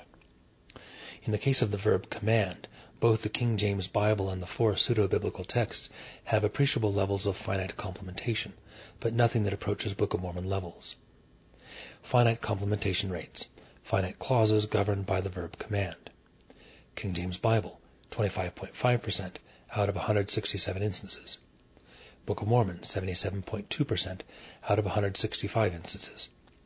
Pseudo-biblical texts, 25.7% out of 35 instances total.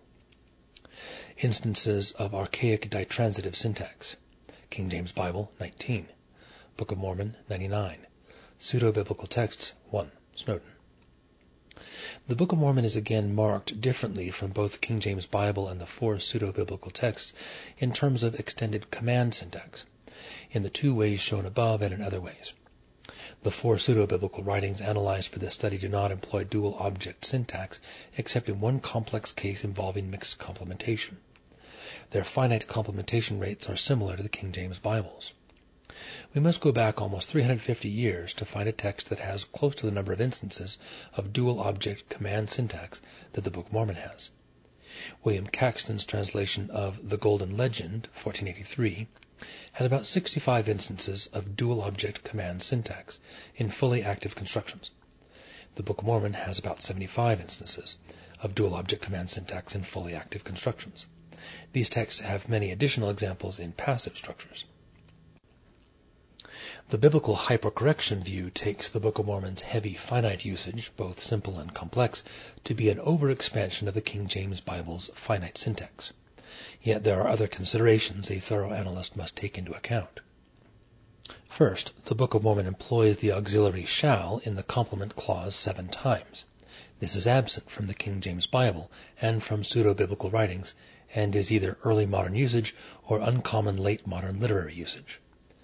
Second, the tendency of Hollingshead's Chronicles, 1577, to not use a modal auxiliary verb after second-person embedded subjects is present in the Book of Mormon, as is an infinitival tendency when the verb command is in the passive voice. Third, the Book of Mormon is almost completely consistent in employing finite complementation in several specific contexts with complex embedded syntax. with embedded negation, reflexives, passives, and multiple verb phrases. In other words, heavy verbal complements are usually finite. Fourth, should, not shall, is used after non-past passive command verbs, e.g., we are commanded that we should, in line with early modern English tendencies. This conclusion is based on extensive searches of the early English Books Online Phase 1 database. Fifth, there is an unlikely match with the nearby shall-should variation employed by the following prolific translator.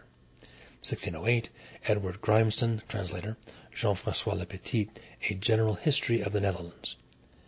The said magistrates therefore command that every man shall govern himself, and that every one should behave himself peaceably, without upbraiding or crossing one another. Textual analysis reveals that the presence of the reflexive pronouns in this example made the choice of finite complementation more likely for the translator Grimston. For example, the King James Bible employs finite complementation at a significantly higher rate with embedded reflexives. Alma 61:13. But behold, he doth not command us that we shall subject ourselves to our enemies, but that we should put our trust in him, and he will deliver us. Alma 61:13 combines several early modern English possibilities: finite complementation with a reflexive verb, a dual object construction, and a switch in modal auxiliary marking from shall to should. It seems unlikely that Joseph would have produced such a mix of archaic syntax. In conclusion, had Joseph followed the usage of pseudo-biblical writings or the King James Bible to formulate the Book of Mormon's extended command syntax, either consciously or subconsciously, we would expect few instances of the archaic ditransitive construction, not 99 of them. In addition, complementation would have been mostly infinitival, similar to what is found in the pseudo-biblical texts. All this reduces the likelihood that Joseph was responsible for formulating the wording of the text in this case. Complementation patterns following the verb desire. For this subsection, I've examined contexts in which the subject of the verb desire and the subject of its complement are distinct. This keeps the analysis in line with the syntactic structures involving the verbs cause and command in the active voice. Finite complementation rates. Finite clauses governed by the verb desire.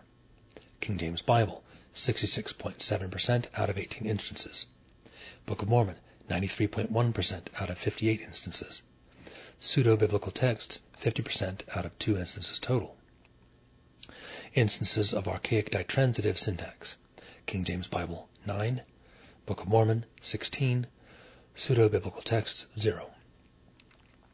Finite complementation in the Book of Mormon in this domain exceeds what is found in the King James Bible, both in numbers and in rate. 58 instances versus 18 instances, 93% versus 67% finite. But against what we see in extended cause and command syntax, an object occurs before a that clause at a lower rate in the Book of Mormon than it does in the King James Bible, 30% of the time versus 75% of the time. In other words, ditransitive desire syntax is the most common type in the King James Bible, but not in the Book of Mormon, which often employs a simple, finite structure. Furthermore, while the biblical text strongly prefers the auxiliary would, the Book of Mormon prefers the auxiliary should, the least common of the 3 principal modal auxiliaries used after the verb desire in the earlier print record of English, shown by extensive searches of the early English Books Online Phase 1 database. In the 4 pseudo-biblical texts examined for this study, there are only 2 instances of desire used with verbal complementation. One is finite, the other infinitival. 1809, Matthew Linning, Book of Napoleon, 18:9. And thine angel yet again desired me to turn mine eyes the way toward the north. 1793, Richard Snowden, The American Revolution, 33:14. Now he had desired that the usual ceremonies of the dead should be omitted. The Book of Mormon employs a wider range of auxiliaries than the King James Bible does, including may and might, as well as non-past shall. Early English Books Online shows that shall auxiliary usage after the verb desire was uncommon in early modern English. In addition, the Book of Mormon also matches earlier English by employing several objects in of constructions and 2 instances of that ellipsis. in contextually favored environments in a conjoined clause and after a WH phrase. The wide array of archaic finite syntax after the verb desire found in the Book of Mormon clearly could not have been derived from pseudo-biblical writings, since they only have 2 examples total. Rather, the Book of Mormon is the consummate example of archaic possibilities in this domain. The closest match between the scriptural texts occurs in the case of infinitival complementation. In both texts, the infinitival option is employed with verbs whose argument structure is simple, usually intransitive. But the Book of Mormon is stricter in this regard. Complementation patterns following the verb make. Finite complementation rates. Finite clauses governed by the verb make. King James Bible, 0.3% out of 291 instances. Book of Mormon, 55.6% out of 9 instances. Pseudo-biblical texts, 0% out of 11 instances total. Instances of archaic ditransitive syntax. King James Bible, 1. Book of Mormon, 4. Pseudo-biblical texts, 0. One apparent difference between the scriptural texts resides in the frequency of verbal complementation after the verb make. The Book of Mormon has far fewer examples of this syntax than the King James Bible. The rate of usage of this syntactic structure in the biblical text is about 10 times higher. The Book of Mormon prefers to express the notion with the verb cause. The Book of Mormon is close to 56% finite in its verbal complementation after the verb make. In contrast, the King James Bible is nearly 100% infinitival, and pseudo-biblical writings are 100% infinitival. Specifically, Leacock employed 7 infinitival instances, Snowden 3, Linning 1, and Hunt 0. Clearly, syntactic patterns involving the verb make and verbal complements in the Book of Mormon are distinct from both King James and pseudo-biblical patterns. The one biblical example of finite complementation was apparently too obscure for pseudo-biblical writers to notice or to prompt them to adopt language mirroring this characteristically archaic usage. This particular case stems from Tyndall's earlier phraseology. 2 Peter 1:8. They make you that ye shall neither be barren nor unfruitful in the knowledge of our Lord Jesus Christ. 15:34. William Tyndall, The New Testament. They will make you that ye neither shall be idle nor unfruitful in the knowledge of our Lord Jesus Christ. If one wished to sound archaic, this would be an ideal structure to emulate. Yet the pseudo-biblical texts do not have anything that comes close to it. In contrast, the Book of Mormon employed this type of syntax several times, with different auxiliaries, both with and without a noun phrase object after the verb make. In this way, it once again surpassed pseudo-biblical writings in archaic usage. And in the case of the verb make, the Book of Mormon also exceeded the King James Bible in archaic usage, implementing the less common finite construction at 15 times the rate of the biblical text, and employing 3 specific structures not found in the biblical text. Embedded auxiliary usage in the Book of Mormon is varied after the verb make, may, could, shall, and no auxiliary, and the match in this regard with broader early modern English is solid. As one example, the simple finite syntax of 1 Nephi 17:12 will make that they food shall become sweet. Structurally, make that subject, shall infinitive, matches earlier English usage, including one translation of an Ezekiel passage by Tyndall. Finally, there is a striking match between the curious language of Ether 12:24 and that found in a 1675 example with the verb cause. Ether 12:24. For thou madest him that the things which he wrote were mighty even as thou art, unto the overpowering of man to read them. 1675, John Rowe, The Saints' Temptations. It was Christ's prayer for Peter that caused him that his faith did not fail. In both cases, ditransitive causative constructions, the first object of the causative verb him and the subject of the complement clause are distinct, but the embedded subject contains a pronoun, he or his, that refers to the preceding object, shown by the index I. Complementation patterns following the verb suffer. Finite complementation rates. Finite clauses governed by the verb suffer. King James Bible, 4.6% out of 65 instances. Book of Mormon, 62.6% out of 99 instances. Pseudo-biblical texts, 6.9% out of 29 instances. Instances of archaic ditransitive syntax, King James Bible 2, Book of Mormon 15, pseudo-biblical texts 2, Leacock and Snowden. The Book of Mormon is the text that exhibits a comprehensive match with much of early modern English after the verb suffer. It easily surpasses the four pseudo-biblical texts in the use of a variety of syntactic structures found in earlier English with the archaic verb suffer. Though King James translators knew of this usage, they employed very little of it. The Book of Mormon employs finite complementation after the verb suffer nearly 63% of the time. Dual object constructions occur 15 times in the text after the verb suffer, 5 times with should, 4 times with shall, twice with may, and 4 times with no auxiliary. This is an exceptional level of archaic usage. In contrast, the four pseudo-biblical texts contain 29 instances total of the archaic verb suffer, used with verbal complements. Their combined infinitival rate is 93%. The King James Bible's infinitival rate is close to this at 95.4%.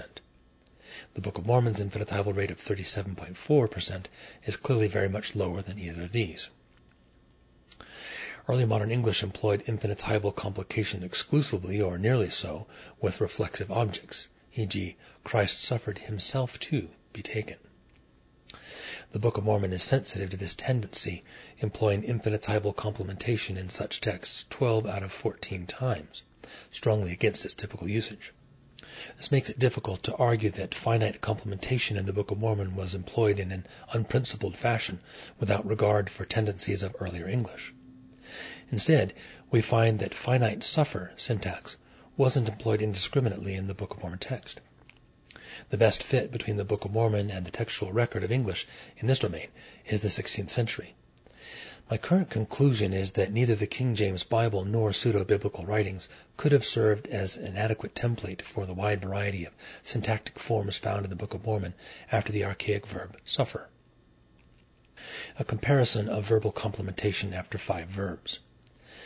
Now that we've considered the verbal complementation of 5 high-frequency verbs, cause, command, desire, make, and suffer, we can make a side-by-side comparison of the patterns found in the Book of Mormon, the King James Bible, and the 4 pseudo-biblical writings. Table 3. Finite complementation rates. Object clauses governed by the verb. The table columns are the verb, the King James Bible rate, the Book of Mormon rate, and the pseudo-biblical text rate. They are desire, 66.7, 93.1, 50. Command, 25.5, 77.2, 25.7. Suffer, 4.6, 62.6, 6.9. Cause, 1, 57.6, 0. Make, 0.3, 55.6, 0. The large differences in finite complementation rates are apparent. Simple statistical tests of standard deviation indicate that Book of Mormon verbal complementation after these 5 verbs is more consistent than that of the King James Bible and more consistent than that of the pseudo-biblical set of texts taken as a whole. The 5-term correlations are all strong, but the closest is between the King James Bible and the pseudo-biblical set at 0.998. What is more noteworthy, statistically speaking, is that the pseudo-biblical set does not approach the Book of Mormon's rate of finite complementation in every case but the verb desire, which isn't sufficiently represented in the 4 pseudo-biblical texts. The Book of Mormon adopts higher finite complementation rates across the board, independent of biblical usage, and similar to the high command syntax rates found in at least 2 of William Caxton's late 15th century translations. By employing high doses of finite complementation after verbs, the Book of Mormon contains language that is, from a syntactic standpoint, plainer and more versatile. Such high finite rates are neither biblical, pseudo-biblical, or modern.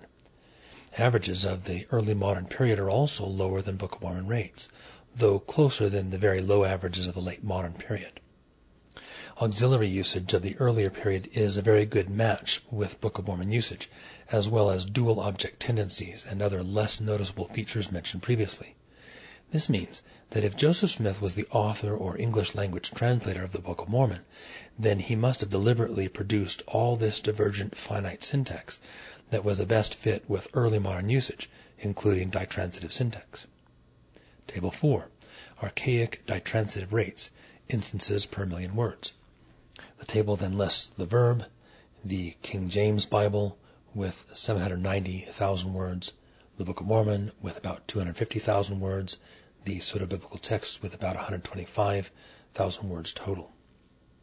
Command 24, 396, 8. Desire 11, 64, 0. Suffer 2, 60, 16. Cause 0, 48, 0. Make 1, 16, 0. Moreover, Joseph must have dramatically increased biblical levels of finite complementation while not doing so indiscriminately. That is, he must have occasionally departed from heavy finite usage in a principled manner. It seems quite unlikely that he would have been successful at such a task. No pseudo-biblical author came close to what is found in the Book of Mormon. There are a number of archaic features of complementation missing from the 4 pseudo-biblical writings in this domain. This argues against Joseph having been the author or English translator of the Book of Mormon. If we approach this from the angle of the pseudo-biblical authors, we realize that they give us an indication of the archaism that Joseph Smith was likely to have produced in this domain, if his effort was a conscious attempt to imitate biblical archaism. He went beyond them in almost every way possible. We reasonably assume that he lacked native speaker early modern English competence, as the pseudo-biblical authors did. They could only go as far as persistent use and biblical knowledge could take them, along with making a reasonable number of analogical connections. Joseph exceeded biblical archaism in a number of ways, matching broader early modern English usage as he did so. The pseudo-biblical set informs us that the verbal complementation he dictated was unlikely for him on multiple levels, rates of finite complementation and ditransitive syntax, as well as modal auxiliary usage. On top of that, the Book of Mormon text contains archaic variational patterns that are not present or discoverable in the pseudo-biblical texts. To finish this discussion of verbal complementation after these 5 high-frequency verbs, I present here a case of a passive command verb whose embedded verb is suffer, which itself takes an infinitival complement. 1523. John Borchier, translator. Froissart's Chronicles, Books 1 and 2. But they were straitly, that is strictly, commanded that they should in no wise suffer him to pass out of the castle. The Book of Mormon example that matches this language is particularly interesting because of the ungraceful switch from a that clause after the verb suffer to an infinitival complement. Mormon 6:6. And knowing it to be the last struggle of my people, and having been commanded of the Lord that I should not suffer that the records which had been handed down by our fathers, which were sacred, to fall into the hands of the Lamanites. Yet there are occasional cases in the textual record of this same midstream complementation switch. Here is one with the same verb, suffer. 1598, A.M., translator, Jacques Guillemeau's The French Surgery, which was also an occasion of his recension, that is cure, because he suffered that the truncheon of a lance, which struck clean through his head, to be with force and violence drawn thereout. And here's another example of this same syntax after the verb command. 1485, Thomas Mallory, Le Mort d'Arthur, written about 1469. And anon the king commanded that none of them upon pain of death to missay them, that is revile them, nay, that is nor, do them any harm. Various idiosyncrasies of English, such as the above finite to infinitival complementation switch, are often found in the earliest texts of the Book of Mormon. Many of these textual oddities are not clear candidates for being examples of the bad grammar that Joseph Smith might have employed. Verbal complementation after the adjective desirous. Closely related to verbal complementation after the verb desire is complementation after the adjective desirous. This subsection briefly discusses the usage, since, once again, Book of Mormon syntax is utterly different from the corresponding biblical and pseudo-biblical syntax. Finite complementation rates. Finite clauses governed by the adjective desirous. King James Bible, 0% out of 3 instances. Book of Mormon, 43.1% out of 58 instances. Pseudo-biblical texts, 0% out of 3 instances. The sheer number of instances of the adjective desirous taking verbal complements in the Book of Mormon differs from the usage found in the King James Bible and the 4 pseudo-biblical writings considered here. An examination of the Early English Books Online database suggests that this Book of Mormon syntax corresponds best with language from the middle of the early modern period. Pseudo-biblical texts have very few examples of this language. Leacock's and Hunt's texts do not have any instances of the adjective desirous.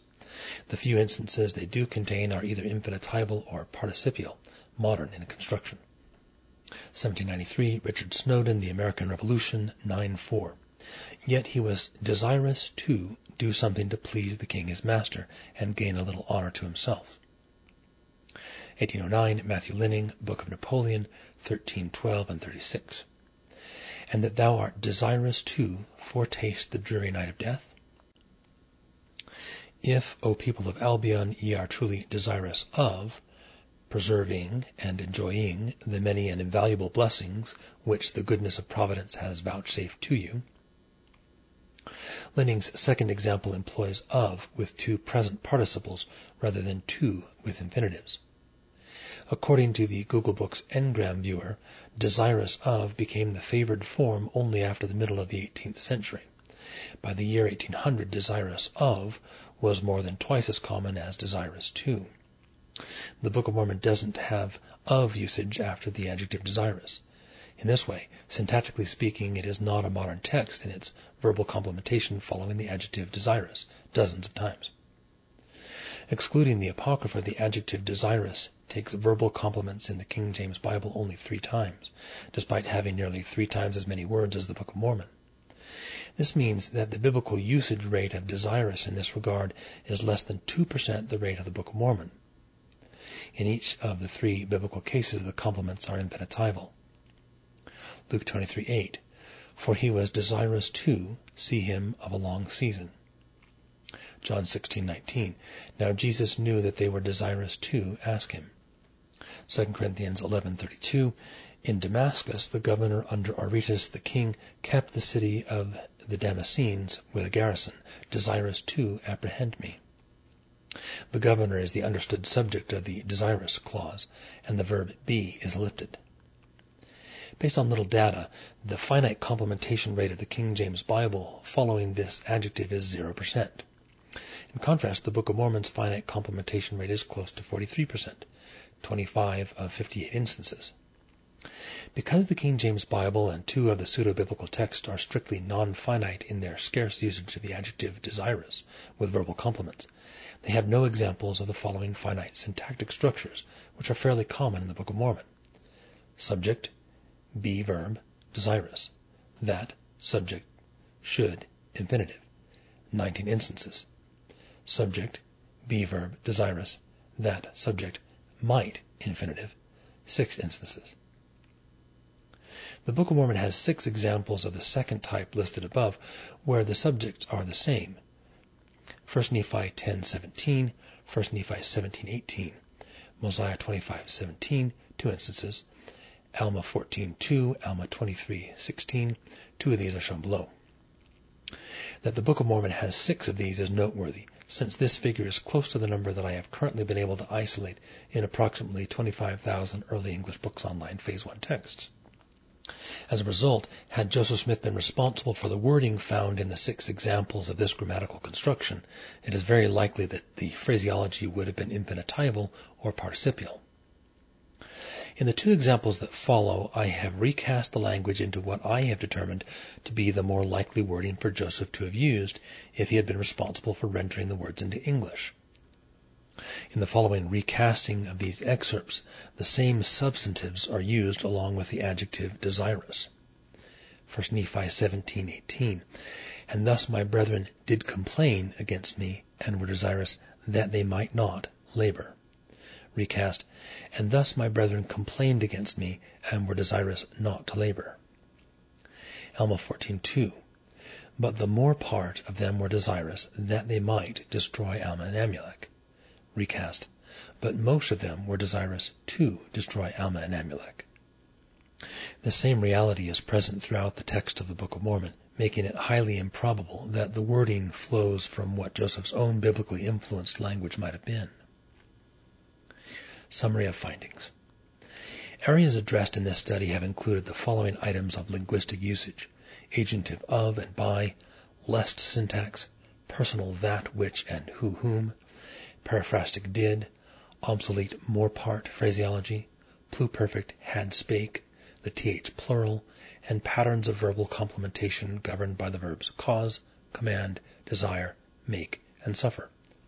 Also the adjective desirous. Here's a summary of the comparative grammatical findings. Agentive of and by. The Book of Mormon is broadly archaic in this regard, approaching King James levels. Pseudo-biblical writings have little agentive of usage. Lest syntax. The overall Book of Mormon pattern is not biblical, pseudo-biblical, or modern. Shall is used as a modal auxiliary more than a dozen times, and there is rare, mixed should-shall use. The entire King James Bible has only one passage with shall, 3 instances, and no mixed should-shall use. Pseudo-biblical writings do not have any examples with shall. Relative pronoun usage with personal antecedents. The Book of Mormon's overall personal relative pronoun usage pattern is not biblical, pseudo-biblical, or modern. This solid authorship marker argues strongly against Joseph Smith wording the earliest text. Periphrastic did. Joseph Smith was unlikely to have produced the ubiquitous past tense syntax of the Book of Mormon. Its high rate and syntactic distribution are 16th century in character, not pseudo-biblical or biblical. More part phraseology. Book of Mormon usage is similar to what we see in several writings of the first half of the early modern era. We don't find this obsolete phrase in pseudo-biblical writings. Scant King James usage left no impression on them in this regard. Had been spake. This leveled past participle form is absent from the King James Bible and pseudo-biblical writings. The Book of Mormon's use of had been spake and of which hath been spoken, rare and very uncommon usage of the 17th century respectively, strongly suggest that the 12 instances of had spake in the earliest text are best classified as early modern English morphosyntax. The th plural. The Book of Mormon provides a nearly complete view of the diverse possibilities of th inflection in earlier English. Neither the King James Bible nor pseudo-biblical writings do. Verbal complementation. One cannot generate the Book of Mormon's heavy finite complementation rates from biblical, pseudo-biblical, or modern syntactic patterns. Only deep knowledge of early modern English possibilities generates its archaic auxiliary usage, heavy doses of ditransitive syntax, and principled variation. The above comparative linguistic evidence indicates that the Book of Mormon was not fashioned in the image of pseudo-biblical writings, or in the image of the King James Bible, or in the image of Joseph Smith's own language. Nevertheless, Book of Mormon language contains a wealth of archaic forms and structures. This runs counter to the received view of many commentators who have imagined it to be a flawed imitation of biblical language. A variety of substantive linguistic evidence argues that Book of Mormon grammar is deeply and broadly archaic and very different in one case after another from both pseudo-biblical grammar and King James style. Many more types of syntax could be given, but the above is sufficient to dismiss the view that pseudo-biblical writings approach the Book of Mormon in archaic form and structure. Those who espouse such a view have ignored crucial syntactic and morphosyntactic evidence. Biblical hypercorrection. It is often possible to come up with creative links between Book of Mormon and King James usage. It would be no problem for me to do so in many instances. However, if biblical hypercorrection is properly constrained to cases of actual biblical usage, then it ultimately lacks explanatory value vis-a-vis Book of Mormon grammar, as it fails to explain many individual cases and plenty of systematic usage. In the following list, I mention a few of the issues beyond a lack of pseudo-biblical support, which is generally the case. Agentive of and by. This is a potential case of considerable biblical influence rather than hypercorrection. Joseph Smith outperformed the 4 pseudo-biblical authors in this domain. Lest syntax. The Book of Mormon's heavy lest shall usage is a candidate for biblical hypercorrection, but there is mixed should shall used to account for. If this is a hypercorrection, then Joseph was successful in noticing and expanding on rare biblical usage and matching rare early modern English variation. Relative pronoun usage with personal antecedents. If one views the Book of Mormon's heavy personal which usage as a biblical hypercorrection, then one must 1. Ignore the more likely hypercorrection of personal that. 2. Accept Joseph being able to dictate about 1,000 times against subconscious preferences. 3. Disregard correspondence with some less common early modern English usage. And 4. Dismiss counter-evidence from Joseph's 1832 history, which has archaizing elements in it. Paraphrastic did. Bowen views this as a biblical hypercorrection. Things to be explained are the Book of Mormon's possibly unmatched rate of did infinitive adjacency in the 19th century, and the good correlation with individual verb tendencies of the early modern period, as discoverable in the Early English Books Online database. More part phraseology. The case for biblical hypercorrection must be weighed against Book of Mormon usage of the more parts of his gospel, the more parts of the Nephites, and a more part of it.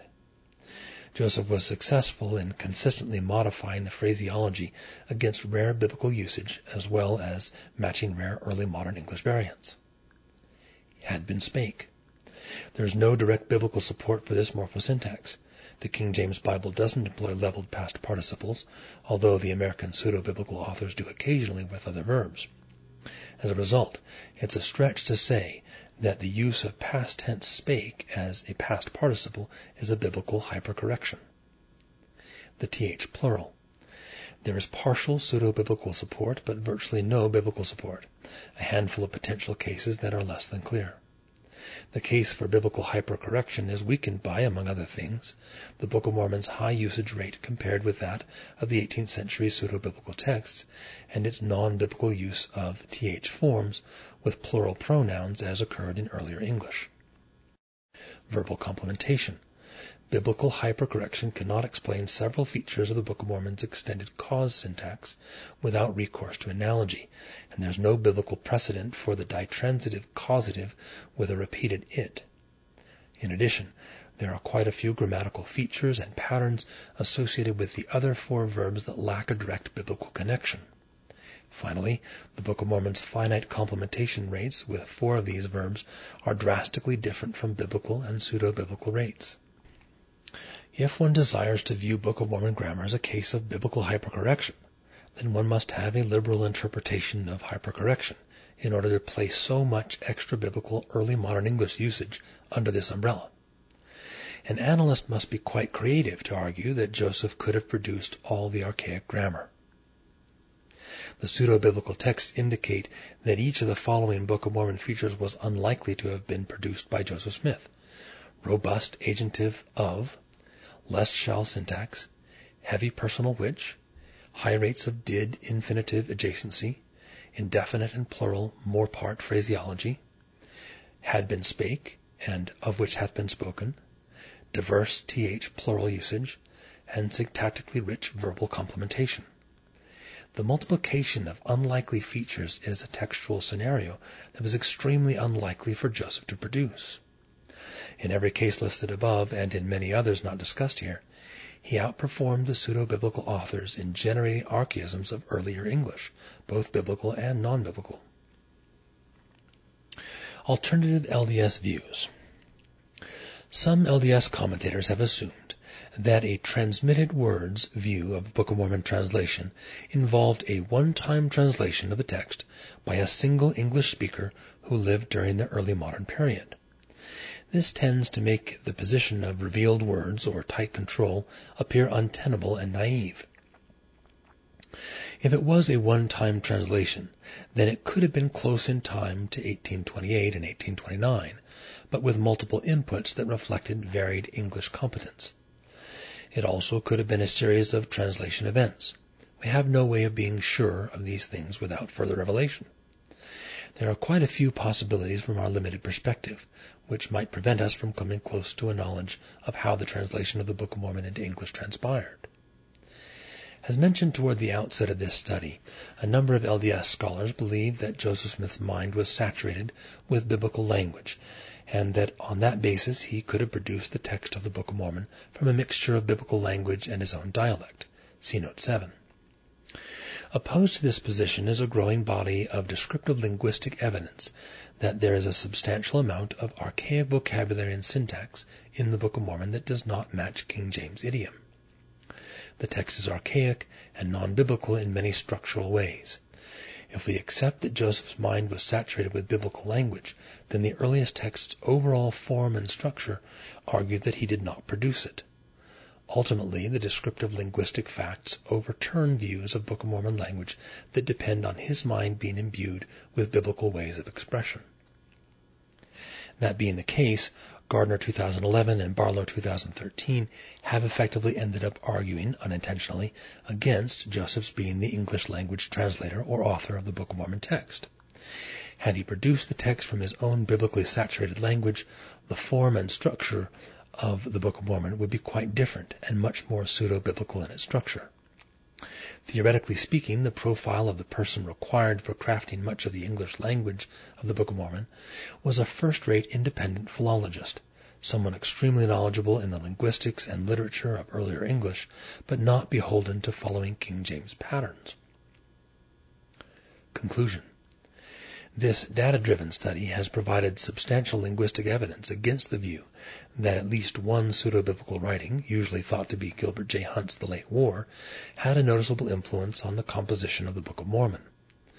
Ultimately, I find this position to be indefensible because of a large amount of contradictory descriptive linguistic data of the kind that has high probative value.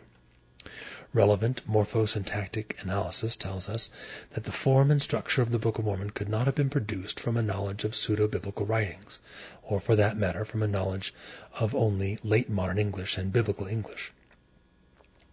As a result, even if Joseph had grown up reading and rereading the Late War, it would not have given him the ability to produce Book of Mormon grammar. That required extensive knowledge of a wide range of extra-biblical earlier English, mostly 16th and 17th century in character, but also including usage from before and after the early modern period. In a nutshell, the Book of Mormon text exhibits high levels of archaic morphosyntax. The pseudo-biblical texts exhibit much lower levels of archaic morphosyntax. A sufficient and accurate knowledge of the form and structure of the earliest text of the Book of Mormon reveals that the Late War pales in comparison with the Book of Mormon in terms of archaic usage. In fact, the other three pseudo-biblical texts are more archaic than Hunt's text in many different linguistic domains. In view of these linguistic facts, had Joseph created literature like the Late War, or had this pseudo-biblical writing or another comparable text taught Joseph how to fashion older biblical language, or influenced his dictation to scribes, etc., the form of the earliest text of the Book of Mormon would be very different. It would be both more biblical and more modern in character, as we find is the case with the four pseudo-biblical writings considered in this study. Because the Book of Mormon has so much extra-biblical vocabulary and syntax, its usage cannot be classified as a biblical dialectal mixture either. Furthermore, there is plenty of quote-unquote bad grammar not attributable to Joseph Smith.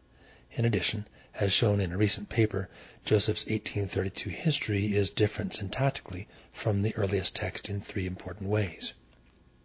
Moreover, the subject-verb agreement and forms that have led LDS scholars to attribute the language to Joseph for so many years have turned out to be a good fit with some language of the early modern period. Newly available digital databases make this clear. Because we now have a critical text and searchable databases of earlier English, the Book of Mormon can be shown to be genuinely archaic.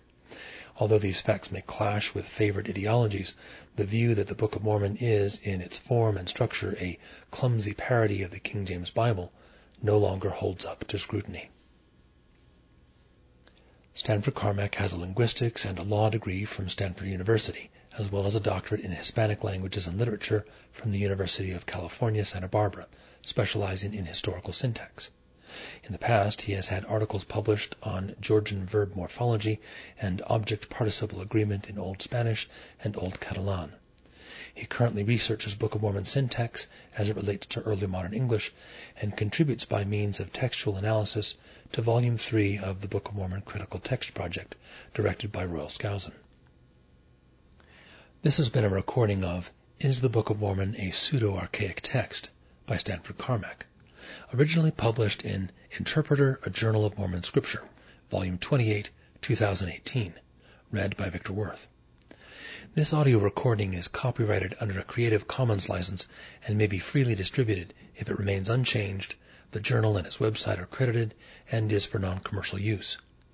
A printed version of this and many other articles and resources on Mormon Scripture can be found at mormoninterpreter.com.